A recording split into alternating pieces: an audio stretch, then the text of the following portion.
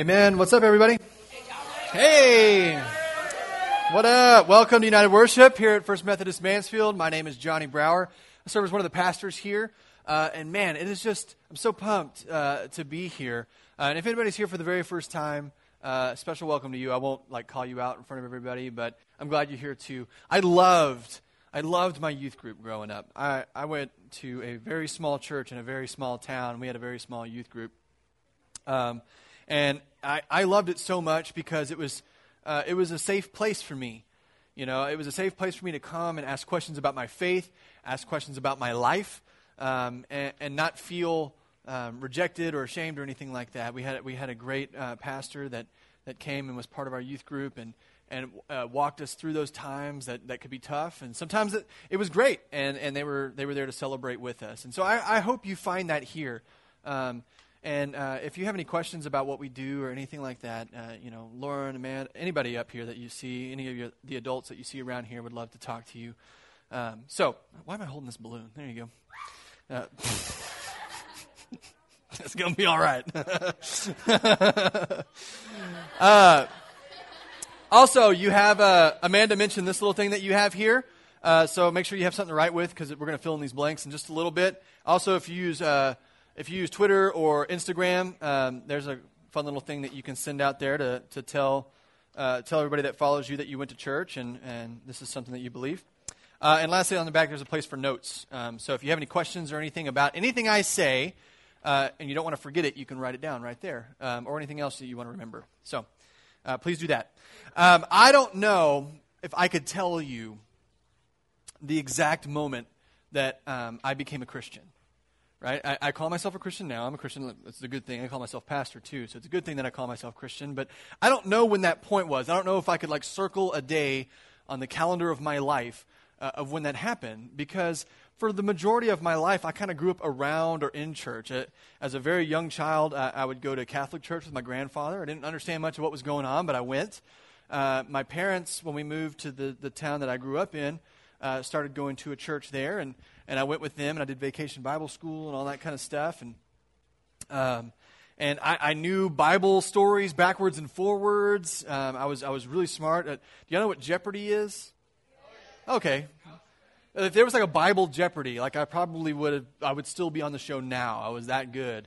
I knew a lot about the Bible story, but I'm not sure. I knew a lot about Christians, but I wasn't sure I knew a lot about how to be a Christian. You know, I had all the head knowledge, but I wasn't sure how it translated to my real life. You know, when I left church and they weren't asking me questions about Noah or Moses or anything like that. When I was walking around in my middle school and my high school, I'm not sure I knew what all of that had to do with my life. And my guess is that I'm not the only one that ever felt that way. My guess is there's probably some adults in here that felt that same way. My guess is that there are some of you in here that feel that way now. So there were times where I knew all this knowledge about Christianity, but I wasn't sure I was doing it right. You know what I mean? Maybe I wasn't praying enough, or maybe I didn't read my Bible enough, or man, I was a real jerk to this person over here, and I don't know if Jesus said I was allowed to be a jerk to people. I wasn't quite sure, and there was times where I thought God was really disappointed in me because I was getting it wrong. I felt a little unworthy. I felt that God would just be generally disappointed if I wasn't doing things right. And again, my guess is that I'm not alone in that. That maybe some of you felt that too. That you're not sure if God really approves of you, if you're a good enough Christian, or if God really believes in you at all. There's lots of stories like this in the Bible of people kind of feeling the same way. I'm going to tell you one in particular, and you're going to look at it a little bit more in your breakout groups. It's a story about Peter. In the New Testament, Peter is one of Jesus' 12 disciples, if you didn't know that. He was actually probably one of Jesus' favorite disciples, at least in the top 3. And Peter's one of the most popular ones.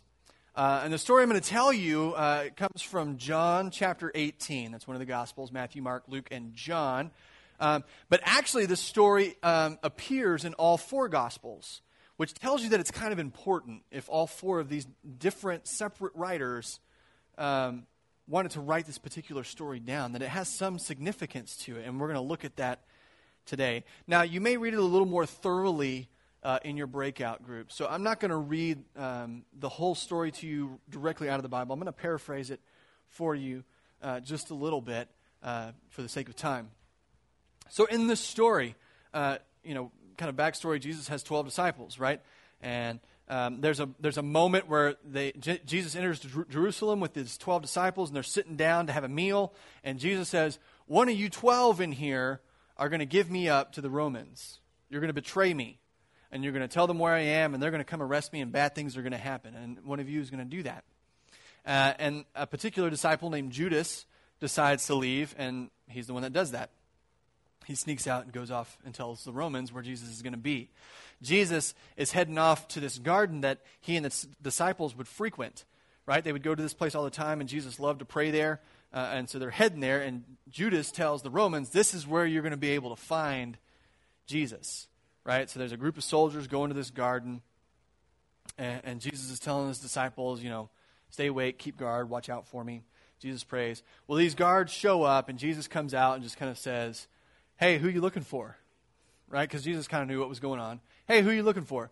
And they're like, we're looking for Jesus. And he's like, you found him. I'm right here. And they're like, okay, well, you're under arrest, sir. And then Peter gets bowed up, he gets angry. And Peter pulls out his sword and runs after and chops off the high priest's assistant's ear. I don't, take that. I don't know. Either Peter was deadly accurate, because that'd be really hard if that's what you meant to do, or he was really terrible at aim. He just swung it wildly at this person and chopped his ear off, right? Peter got angry, you can't arrest my Jesus, and he came after him and swung his sword, right? Swung his sword, chopped his ear off. Spoiler alert, Jesus picks up the ear and puts it back on, heals it.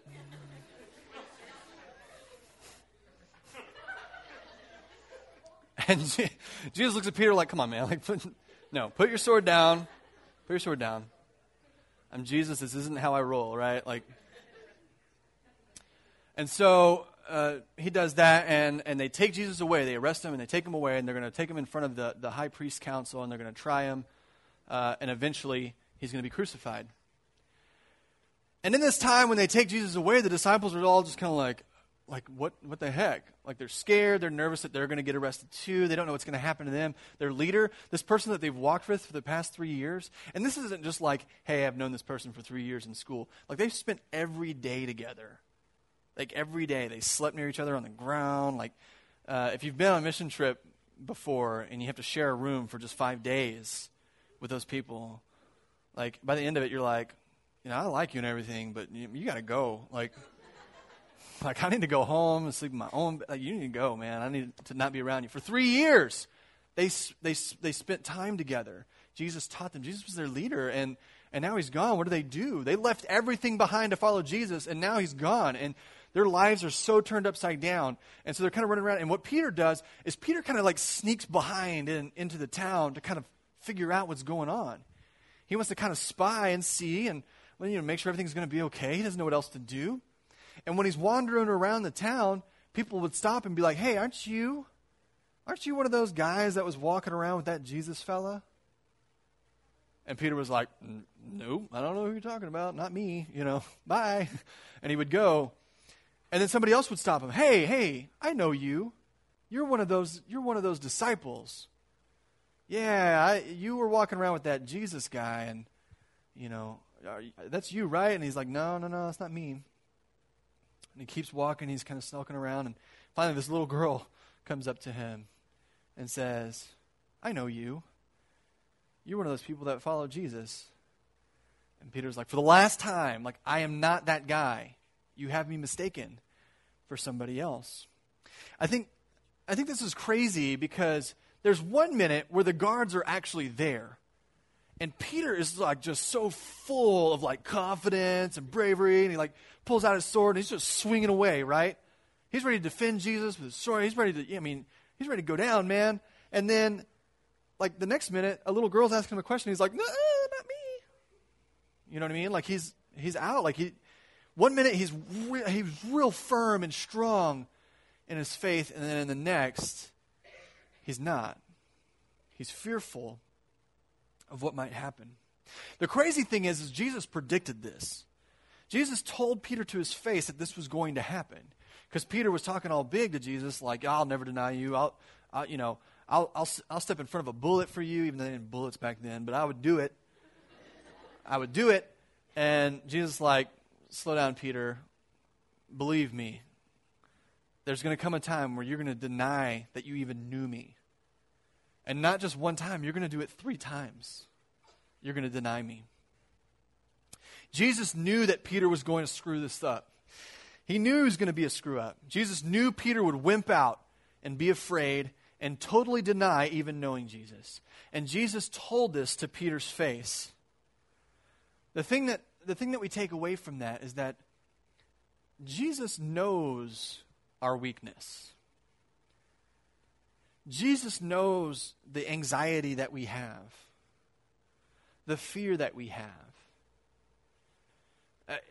even in regards to our faith, and not just our everyday life. Jesus knows that sometimes we're not going to know what to do with our faith. Sometimes we're going to mess it up and not get it right. Jesus knows our weakness.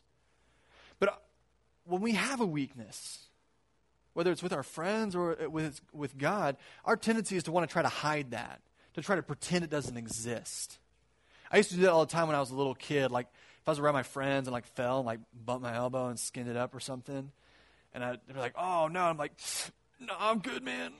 That one tear's just kind of coming out, and you're like, "No, I'm totally cool. It didn't hurt at all. I'm just crying because it's funny." You would try to hide it. I didn't get hurt. I'm not weak, right? I'm strong. We would hide that. We don't want anybody to know. And the thing is that we don't have to cover it up. We don't have to pretend it doesn't exist, because Jesus already knows. God knows our weakness. He knows it. It's all part of being human, that we all sin and fall short of God's glory. But you know the other thing that Jesus knew about Peter? Jesus knew Peter's potential. Jesus knew that Peter was capable of great things. Jesus knew the strength that was inside of Peter. He knew the weakness. Peter, you're going to screw this up. You're going to be embarrassed of me. You're going to be afraid. And you're going to deny that you knew me. But I also know this, that there's strength in there. I know that you have great potential. I know what you're capable of. Peter didn't even necessarily know this about himself. And Jesus told him, again, to his face. They were sitting down one time. And Jesus said to Peter, "Peter, you are a rock." See, Peter's original name was Simon. And Jesus kind of changed his name, gave him a nickname called Peter, which in Greek, Petros sounds a lot like Petros, which means rock. So, Peter, you're a rock. And it's on this rock that I will build my church. And not even the gates of hell will overcome it. What Jesus is saying to Peter is Peter, on you, on your leadership, on your strength, I'm going to build my church. See, churches didn't exist then.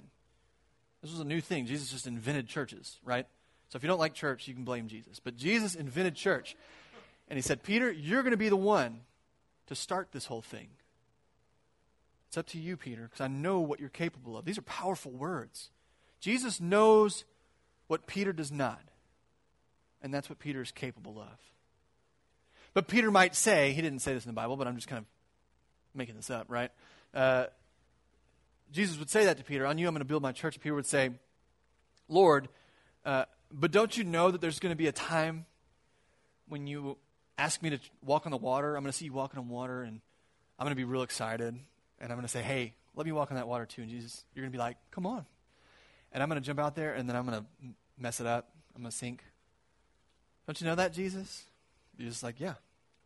He might say, "But Lord, don't you know that there's going to come a time when I'm going to lose my temper and chop some dude's ear off?" But Jesus, don't you know there's going to come a time where I'm really afraid and I'm going to deny that I even knew you? And I'm going to pretend that I never even knew your name? How are you going to say you're going to build your church through me? Don't you know all this stuff? And Jesus, I imagine, would say to him, yeah, I know that.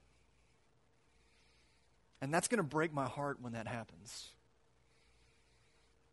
But I believe in you, Peter. I believe in you. I know you're going to mess up. I know that there's going to be times when you're weak. And it's going to hurt when that happens.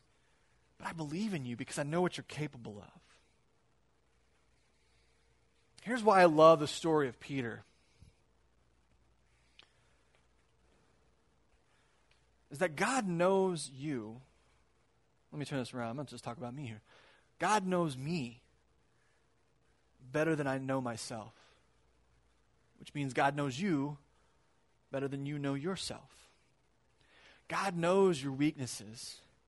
God knows that sometimes you're scared. God knows that sometimes you screw up. God knows that, and still, God knows all those things, and still, God's chosen you. God has chosen you. He tells us to never lose hope in ourselves because God hasn't. God is never going to give up hope on you. There's a book that really changed my life as a Christian when I read it. It came out several years ago. It's called Velvet Elvis by a guy named Rob Bell. Love this book. I've read it several times. And there's a part in there that really speaks to exactly what we've been talking about here. He says this: notice how many places in the accounts of Jesus' life where he gets frustrated with his disciples. Is it because they are incapable? No. It's because of how capable they are. He sees what they could be and what they could do, and when they fall short, it provokes him to no end. It isn't their failure problem. Hear this again. It's not their failure that's the problem. It's their greatness. They don't realize what they're capable of. God has an amazingly high view of people. God believes that people are capable of amazing things. I've been told, this is part of Rob's book, I've been told that I need to believe in Jesus, which is a good thing. What I'm learning is that Jesus believes in me. God has faith in me. I love the story of Peter because it reminds me that I won't always get it right. I won't. I'm going to screw it up. As hard as I try, there's going to be times where I don't get it right. But I can be sure that even though I will screw things up from time to time, God still loves me, and God still believes in me, and that gives me the strength and the confidence to keep moving forward. We have a slide that will show you where those blanks are. I can be sure that even though I will screw things up from time to time, that God still loves me, God still believes in me, and that gives me strength. I'm not sure where you are in your life or in your faith right now as you came here. I don't know why you came. If you're coming, to hang out with friends or to worship, to meet God. I don't know if you're Christian or if you're not. But what I do know is that everybody in this room is known by God and is loved by God. God knows your weakness. God knows your fear. But God knows your strength as well. And God has faith in you. God has faith in you because you're capable of great things. I'm going to pray for us to kind of close this time. And then is somebody going to come dismiss, or are y'all just going to go? Okay. Then you're going to go to your breakout groups. If you don't know where to go, if this is your very first time, you don't know where to go in your breakout groups, we'll have the room assignments here on the screen, or you can just come up here and ask me, and I'll let you know where to go. All right, let's pray. Gracious God, we thank you so much for your presence in this place. God, I can't believe that little old me here on this earth, you know me. And you don't just know me, you know me better than I know myself. God, you know my innermost being. Those things that nobody else knows about me, you know. And yet you love me anyways. God, you love me when I do great things. You love me when I do not so great things. You love me in my strength, and you love me in my weakness.